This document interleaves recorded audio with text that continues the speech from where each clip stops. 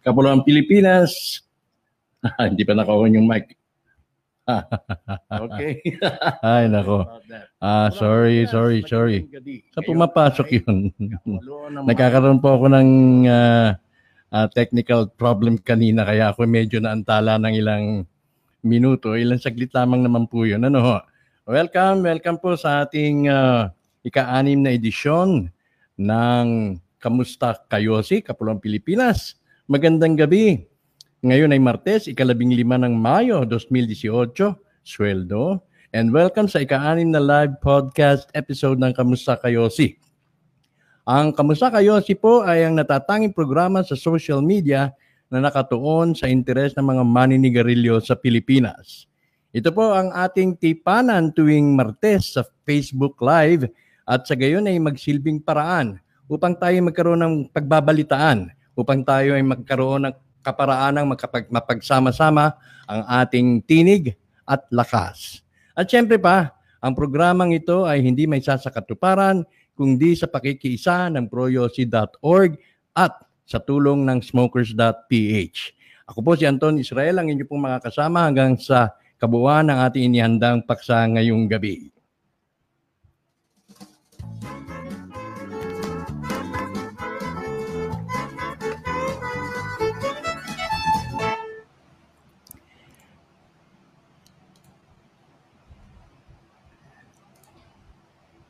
Ang Kamusta Kayosi ay tumatanggap po ng donation, dahil marami po tayong mga iniisip na programa, iniisip na gusto nating isakatuparan, ngunit kulang po tayo sa pondo.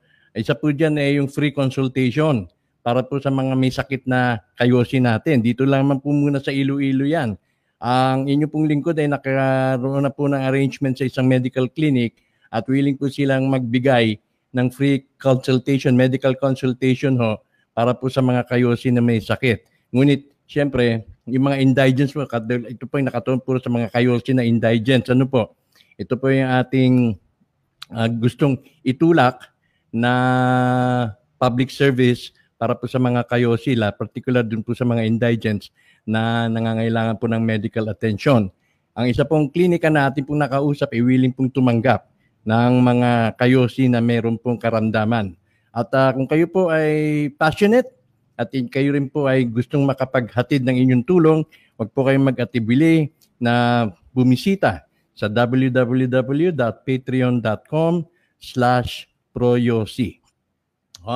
Diyan po ay maaari po kayong mag-pledge, maaari po kayong makapagbigay ng inyong donasyon, halagang $1, $2, $3 a month, o kahit $100 a month, ay malugod po namin yan tatanggapin para naman po makatulong tayo sa mga naghihikaos nating kayosi na nangahingi po na nangangailangan po ng medical attention.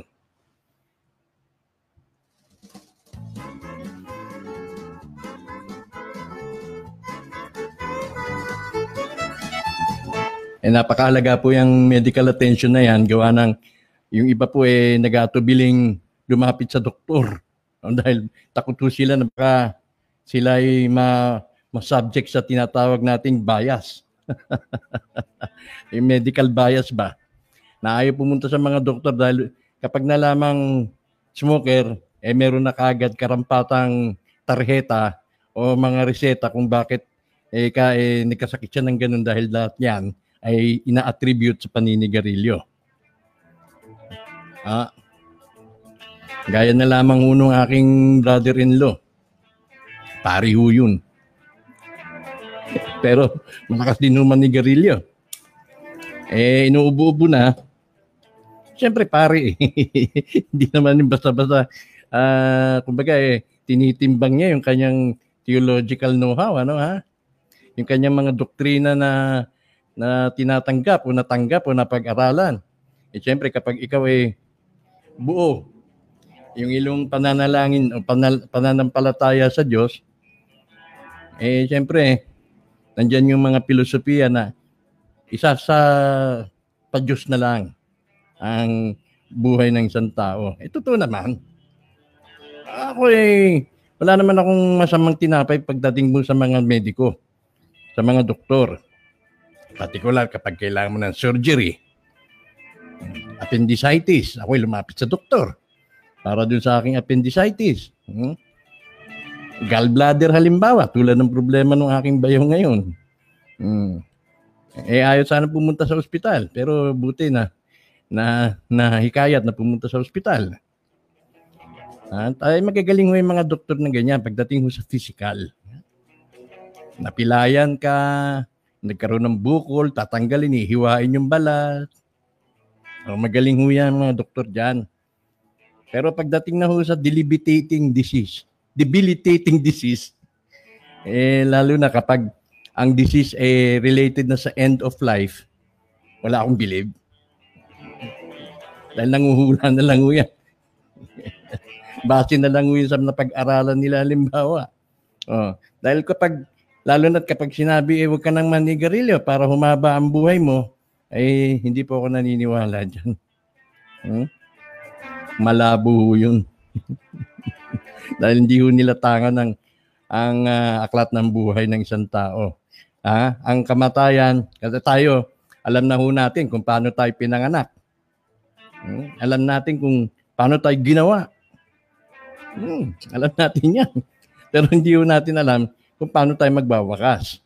Kaya itong mga anti-smoking advocates, yung mga nangangaral, huwag niyo pong ipagpalagay na alam niyo na ho ang magiging outcome, na ma-outlive niyo yung non-smoker, yung na ma-outlive niyo yung smoker dahil naninigarilyo siya at kayo mas mahaba ang buhay. Hindi po yan ang tamang mindset pagdating po sa pagkumbinsi ninyo, paghikayat ninyo sa isang maninigarilyo na tumigil. Of course, sabi nila, smoking is a personal choice. Oo naman. Totoo naman ho yan. Hindi naman ho natin pinopromote ang smoking sa programang ito. Ang atin lamang po magkaroon po kami ng boses, magkaroon po tayo ng boses at nang sa ganon, ay hindi po mamihasa naman yung mga anti-smoking to the point na parang inaabuso na nila ang kanilang otoridad. So, yan po sa ating medical mission. Meron na po tayong nakahandang klinika na maaari pong tumanggap ng mga kababayan nating kayosi na naghihikaw sa buhay. Libreng konsultasyon po yan. Huwag po kayo mag-alala na lumapit o magkipagsangguni sa inyong lingkod dahil hindi ko po kayo ituturo dun sa nag-o-offer ng libreng konsultasyon tapos o-offeran kayo ng herbal. May ganyan ho, May mga ganyang modus ho ngayon. Yung offering o nag-o-offer sila ng libreng konsultasyon pero hindi ka palalabasin hanggat hindi ka bumibili ng kanilang herbal medicine. Hindi po ganun ang Pro-Yosi at ang Smokers PH dahil ang aming layon po dito ay talagang sincero ang aming pakikitungo sa aming mga kayosi. Gaya na lang halimbawa ng ating kaibigan na si Mang Wilson. Mang Wilson, alam kong makakarating ito sa iyo dahil si Anton, yung katokayo ko na nanonood ngayon, ay alam niyang may inaantay lamang tayo para masimulan yung project natin na pagpapagawa ng iyong lamisita para sa iyong pag-aayos ng mga sapatos. Pero yan ay talagang naka-earmark na yan. May inaantay lamang po tayo. Samantala,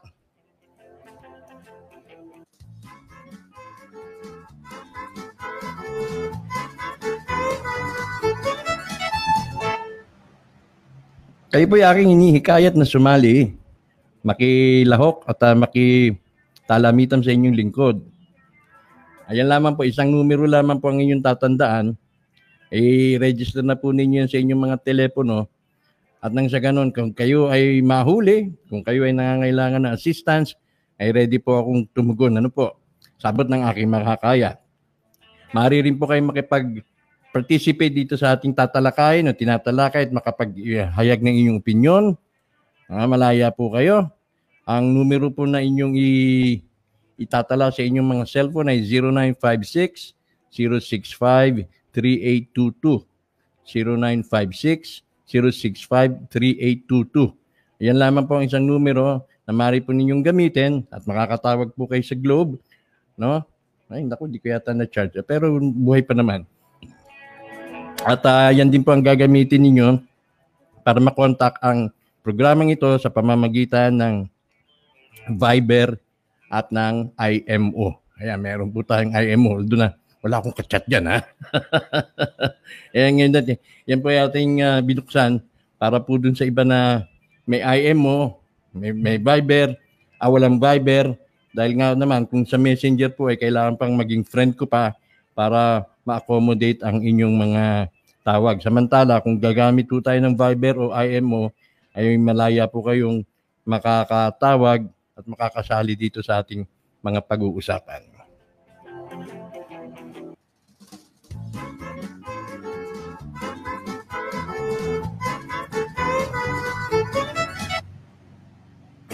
Okay. Napabilis yung aking pindot. Aha. Meron po akong nais na bigyan ng reaction na inihanda ko na kanina yung ang mga material na gusto kong ipakita sa inyo. Kaya lang, medyo nag-ano itong aking function dito sa aking platform, dito sa aking panel, no, na nakikita ko rito sa paghahatid sa inyo ng transmission, ay hindi ko na yata maipe-play itong article ng Rappler na sinulat ni Maria Cepeda tungkol po dito sa smoking policy ng mga tobacco producing towns sa Ilocos Sur. Maganda po sanang talakayin nito at pakikita ko, papapanood ko sa inyo itong video, ngunit titignan ko maya-maya kung maisisingit ko to, no? Okay, ang aking bigyan natin ng konting reaction itong mga hotels dito sa Iloilo. At tayo po ay nagsagawa ng munting research.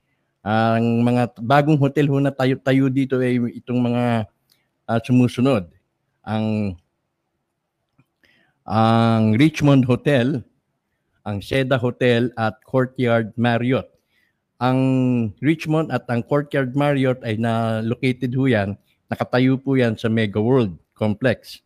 At ang Atria, ang Seda naman ay dun sa Atria, sa pamamahala ng Ayala Estate, no? So, dito po sa dalawa, tinawagan po natin yan at napuntahan ko po mismo. Sa Richmond Hotel ay wala po talagang dissenting DSA. Maging ang mga bisita, halimbawa, foreigner, kung ikaw man ay foreigner o kung ikaw naman ay incidental na bisita may hinaharap kang bisita dun at ikaw ay napunta dun sa Richmond Hotel, ay wala po sila may tuturo kundi dun sa parking lot. At doon sa dulo ng parking lot na yun ay busa-buso ang kondisyon, ay talaga naman po masasabi natin hindi disente, no, para sa mga smokers at hindi po kaaya-ayang makapanigarilyo dun sa kanilang tinalagang lugar. Actually ho, hindi po yan matuturing na full DSA kung tutuusin. Dahil ayon ho sa EU26, na ang pagtatalaga ng DSA dapat ho nandun mismo sa loob ng building. Disente. No, merong air filtration system, merong upuan, talagang totally controlled yung lugar na walang makakasingaw na usok. Yun po ang matitinong DSA. Lamang gaya ho sa IM Hotel dyan sa Makati Avenue, maganda po ang DSA nila. Lamang ay nasa 3rd floor, kung ikaw ay nandun sa 17th floor, ibababa ka obligado. Otherwise, magmumulta ka ng 5,000 piso. Ako minsan nagmulta na ho ako dyan nung ako'y napunta sa may bandang, saan bang lugar yan? Sa Pangasinan, sa Dagupan. Nagyosi ako. Wala naman nakalagay doon na may multa. Nakita ko lang no smoking. Wala namang nakalagay na magmumulta. Hindi ko alam. Pero hindi ako, siyempre maingat ako, no? Hindi ko, nagtago ko sa CR. Hindi nung nag-check out na, doon ako siningil ng 1,500 pesos. Dahil daw nanigarilyo ko. Ang tanong doon, paano nila nalaman? Dahil ba sa amoy? So, yan po isa sa mga peligro na lugar at nakakapag-constrain sa mga habitual smokers na magpunta sa mga bayan-bayan o sa mga lugar na non-smoking hotel, ano, at walang DSA sa loob. So, ang DSA po talaga, ang konsepto ng DSA, dapat nandoon sa loob mismo ng hotel. Meron po talagang pinuprovide silang space, meron talagang nakatalaga doon sa loob. Hindi ho doon sa labas. Kasi ayon sa EU 26, wala naman ang DSA ay talagang nandoon sa loob at hindi doon sa labas. Ang labas, malaya po tayo makapanigarilyo. Open space, may open space, a public space ay malayang lugar para makapanigarilyo. Kaya hindi po yan dapat lalagyan ng DSA dahil hindi po yan ang tunay na konsepto at konteksto ng DSA na nakahayag doon sa EU 26. Ngunit minsan nga namamali nga itong interpretasyon, particular dito sa pagre-report ng GMA doon sa napusasan sa Mandaluyong. Particular din po dito sa ni-report ng Rappler ay pinalalabas dito ang DSA nandoon sa outdoor. Hindi po. Dahil ang outdoor ay malaya po tayo makapanigarilyo. So hindi po yan dapat ituring na DSA.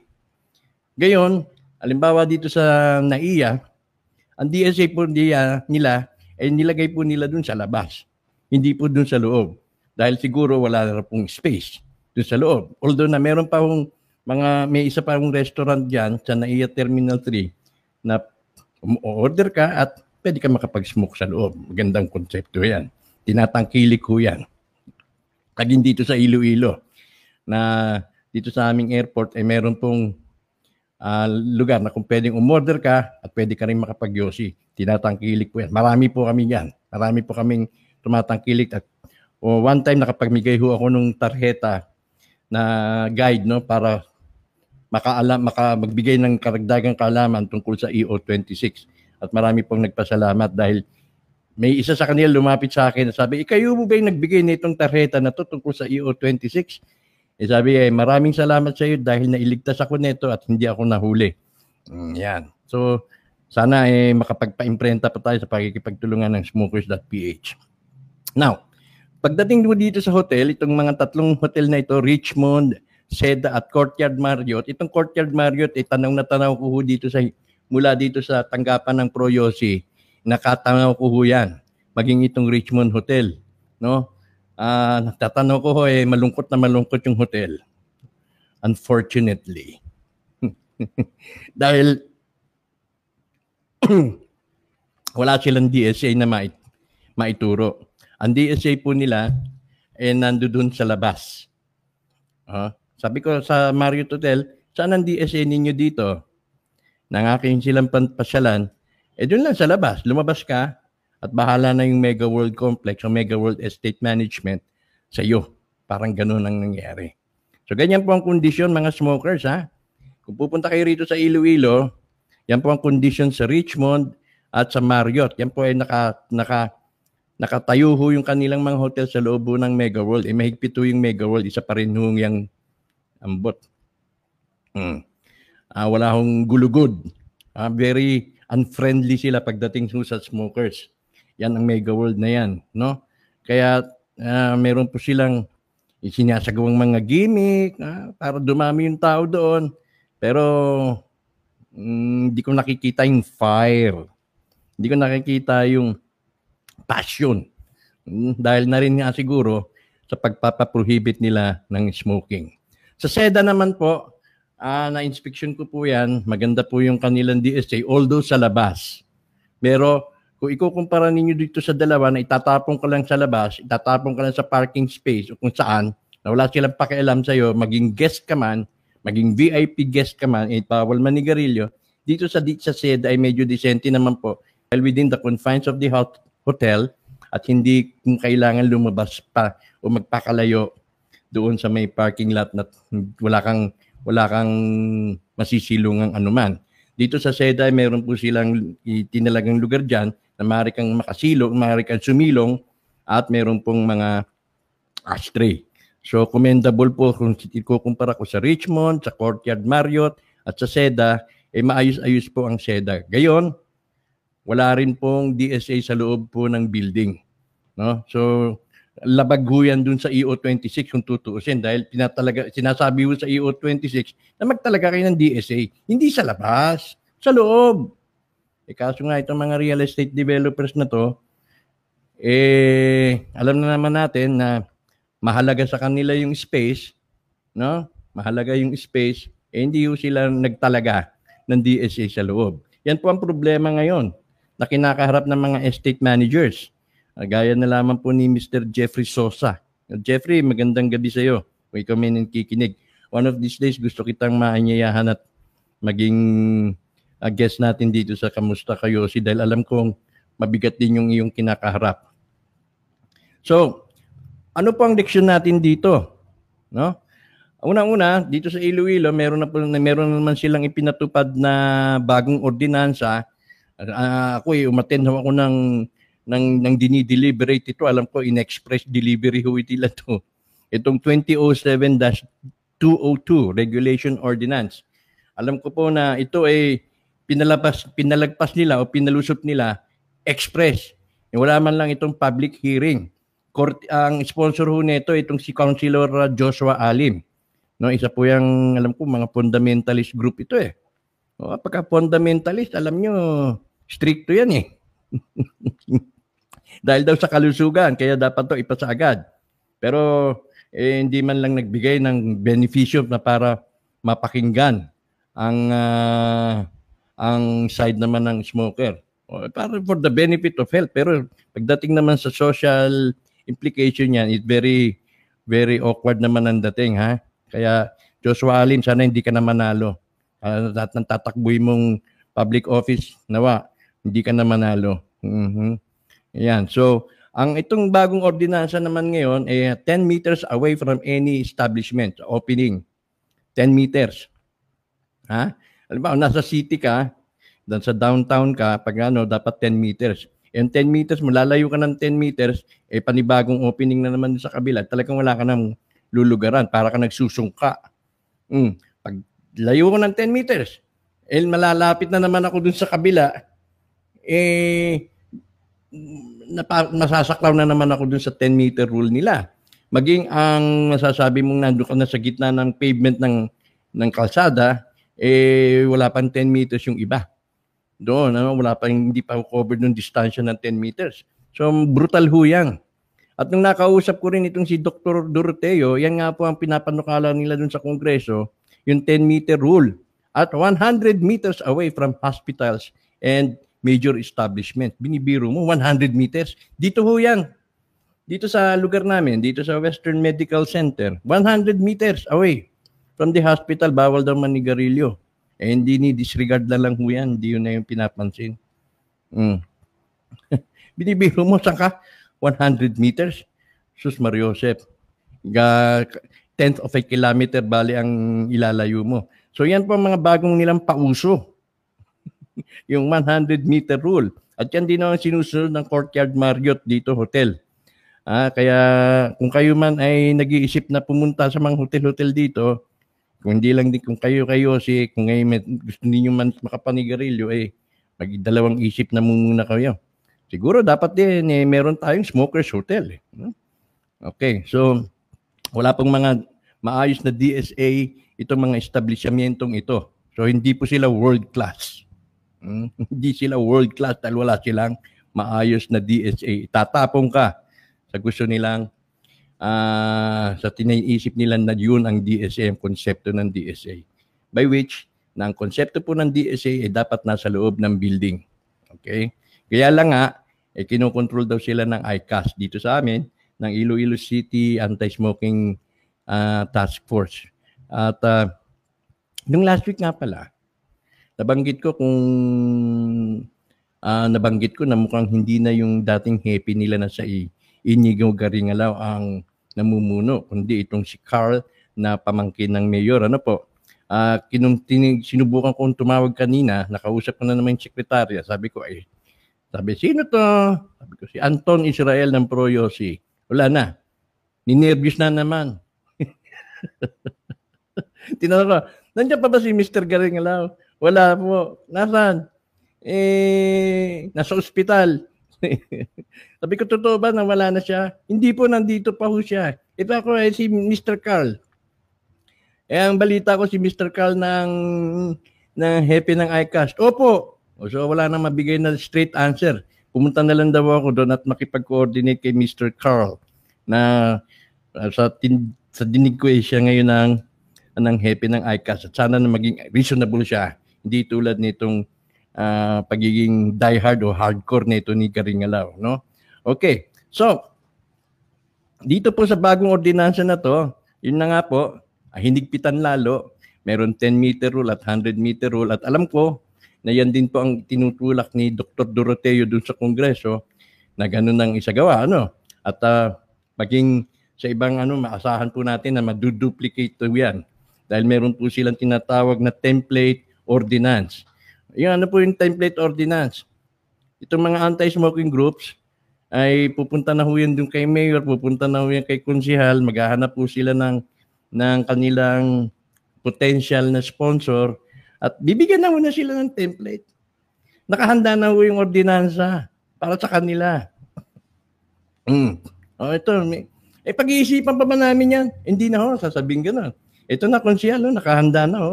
Pagka pinasa mo to, pogi ka. Ito naman konsihal, hindi nag-iisip, ipapasa niya, yun, boom. Nakahain na, pero hindi yun niya pinag-isipan niya, meron pong ibang gumawa para sa kanila. Ngayon, ang drawback naman yan ay yung impact ng ordinansa na yun dun sa community nila, yung impact sa kanilang syudad, yung impact ng ordinansa na yun sa kanilang town. Halimbawa, gusto ninyo makahikayat ng turismo.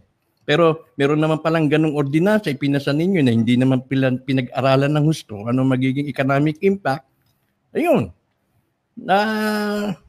nasasakripisyo yung vibrance, no? Hindi naman sinasabi na sigarilyo, lahat ng mga turista naninigarilyo. Hindi, yung vibrance. Yung pagiging free, pagiging relax yung atmosphere. Kaya nga doon sa Boracay, hindi ko naiwasang maghalo-halo yung mga tao doon. May nagre-reklamo ba? Wala. Kasi nga, ang important concern doon ay yung tourism. So, nang pumunta itong mga anti-smoker advocates sa Cebu, hindi sila pinansin doon. Dahil ang ordinansa nila, kapag, halimbawa, kasi 3 cities yan dyan sa Cebu na makakadikit, kapag in-implement yan sa Cebu City, tapos hindi in-implement ng stricto sa Lapu-Lapu City o sa Mandawi, doon naman pupuntahan yung mga tao, hindi na doon sa Cebu. So, disregard yan. Kaya dahil sa mga template ordinance at yung mga template actors, kayong mga konsehal na hindi nag-iisip, kayong mga senador na hindi nag-iisip, kayong mga kongresista na hindi nag-iisip, kayo mabebeltahan ng inyong mamamayan, inyong mga konstituente kapag bumagsak ang vibrance sa inyong syudad, yung kumbaga yung atmosphere na buhay. Dahil lang yan sa inyong nagpadala kayo sa udyok, nagpadala kayo sa uto. Akala ninyo yung mga anti-smoking advocates na yan walang pondo. Malalaki ho ang pera na natatanggap nila. Huwag ho kayong magpagamit. Magpapagamit kayo dyan sa mga yan paldo yan ho yung mga yan, paldo. Ay, naku.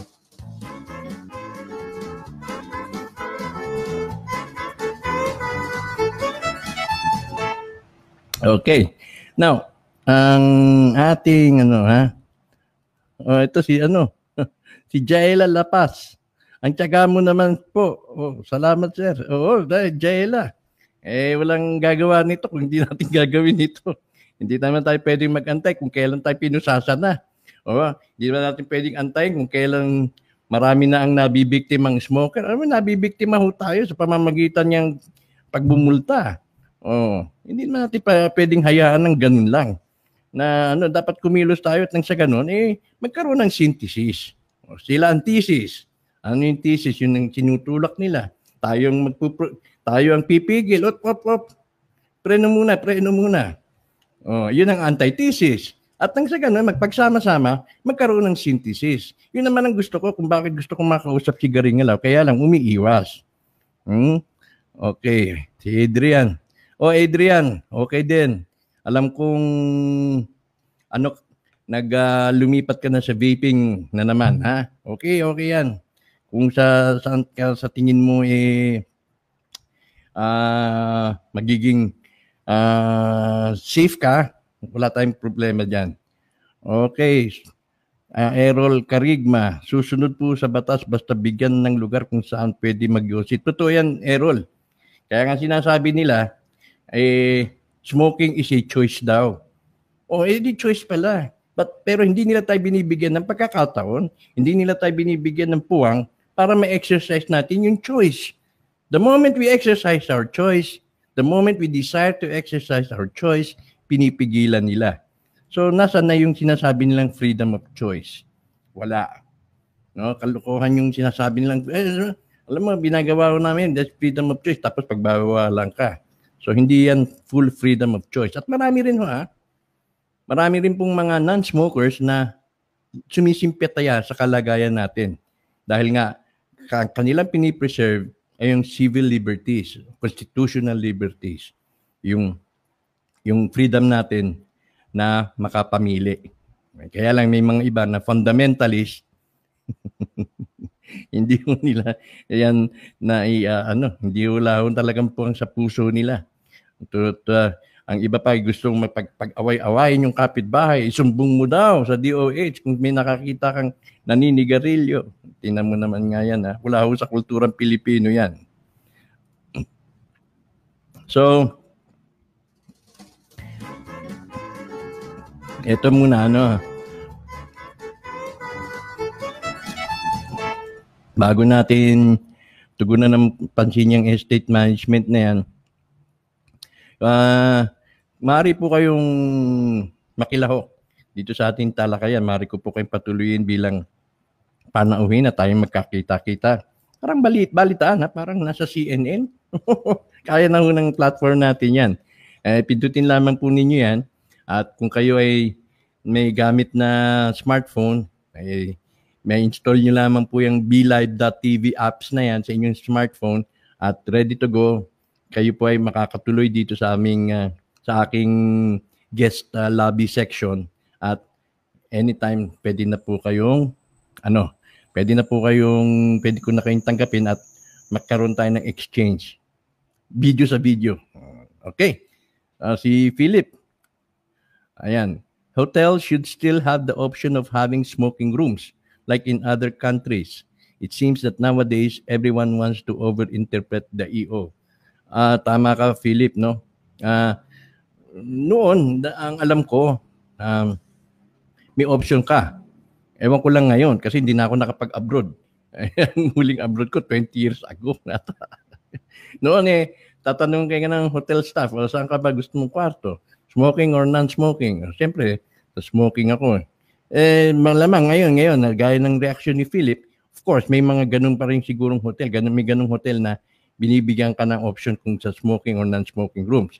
Dito sa amin sa Iloilo, maging dyan sa Makati yata, bihira ka na lang makakita ng ganun.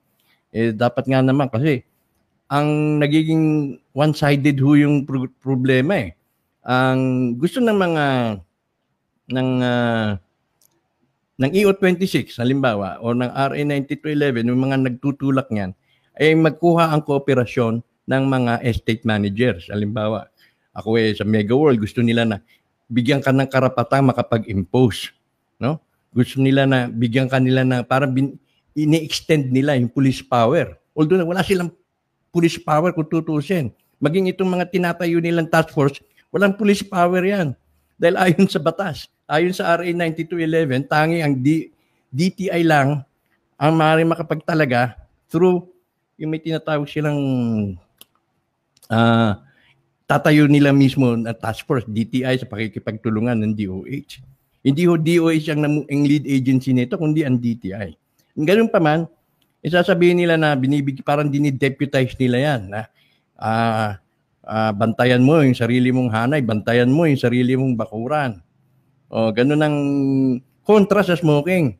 Pero kung binigyan mo na rin ako ng freedom o binigyan mo na rin ako ng laya na bantayan yung aking poder, bigyan mo rin ako ng laya kung luluwagan ko. Nasa akin na yung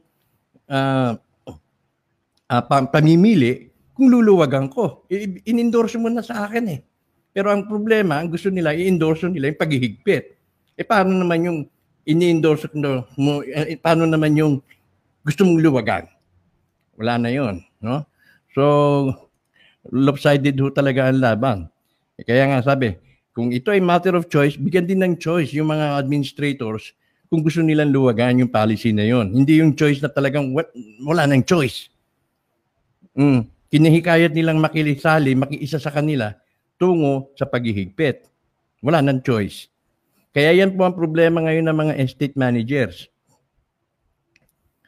Dito sa Taguig, anong may ni Doktor? Sabi ni Doktor, now in Taguig at BGC, they have ordinance of no smoking everywhere.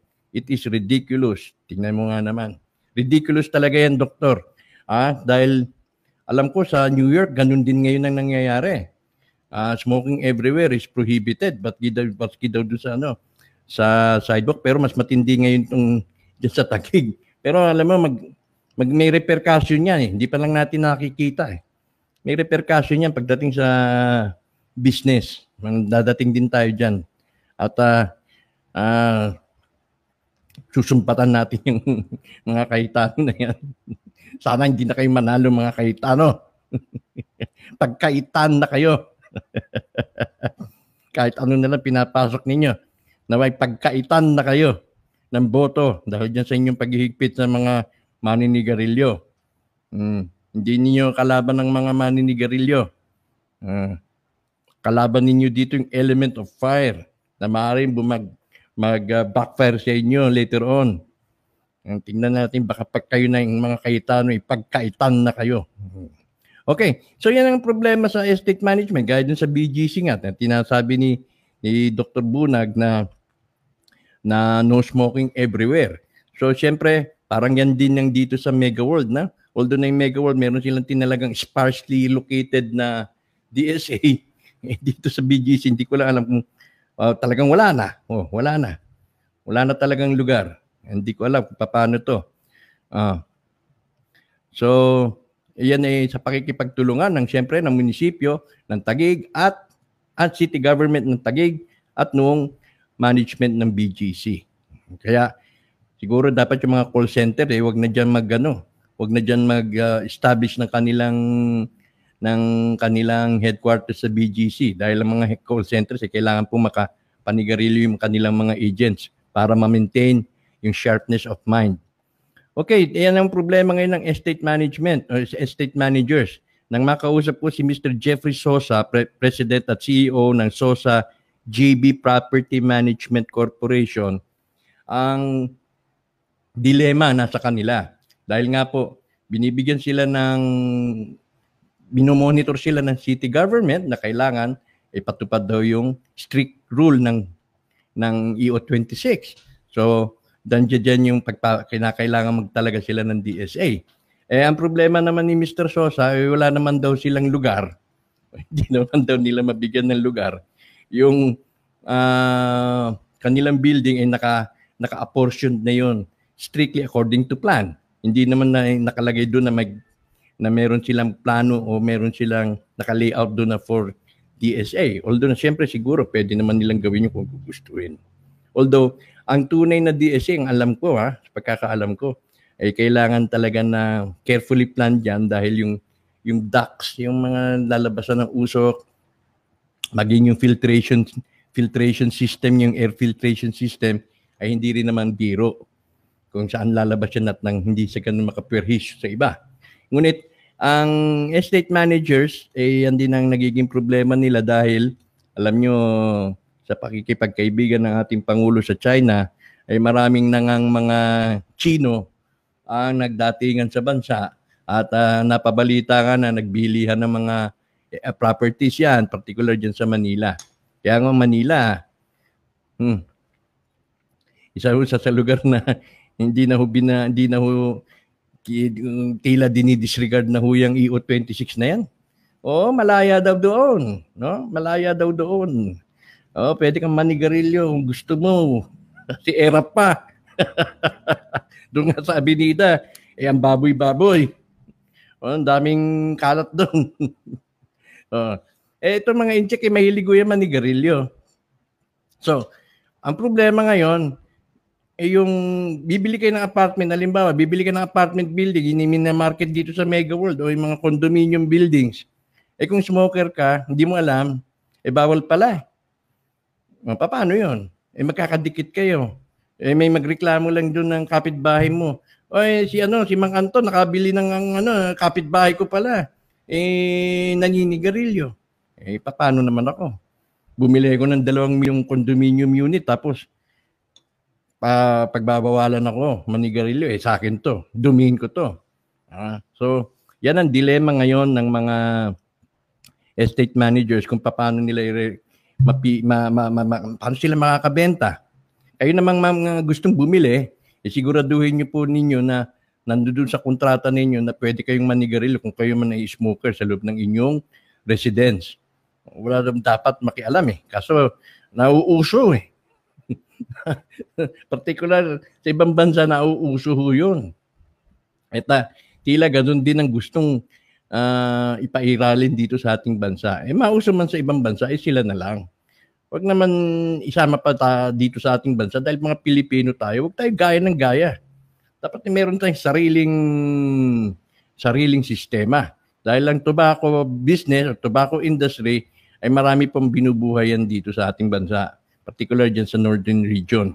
Kaya itong article ho ni Maria Cepeda, dapat papakita ko ngayon tungkol dun sa parang teasing naman lang ito. Teasing. Kumbaga, teasing out kung ano nga ba ang pagpapatupad ng Candon at Santa Cruz, Ilocos Sur sa EO26. Tinitease out lang naman niya kung mahigpit ba dito sa mga tobacco producing towns na ito. Ito yung mga tobacco producing cities or towns, no?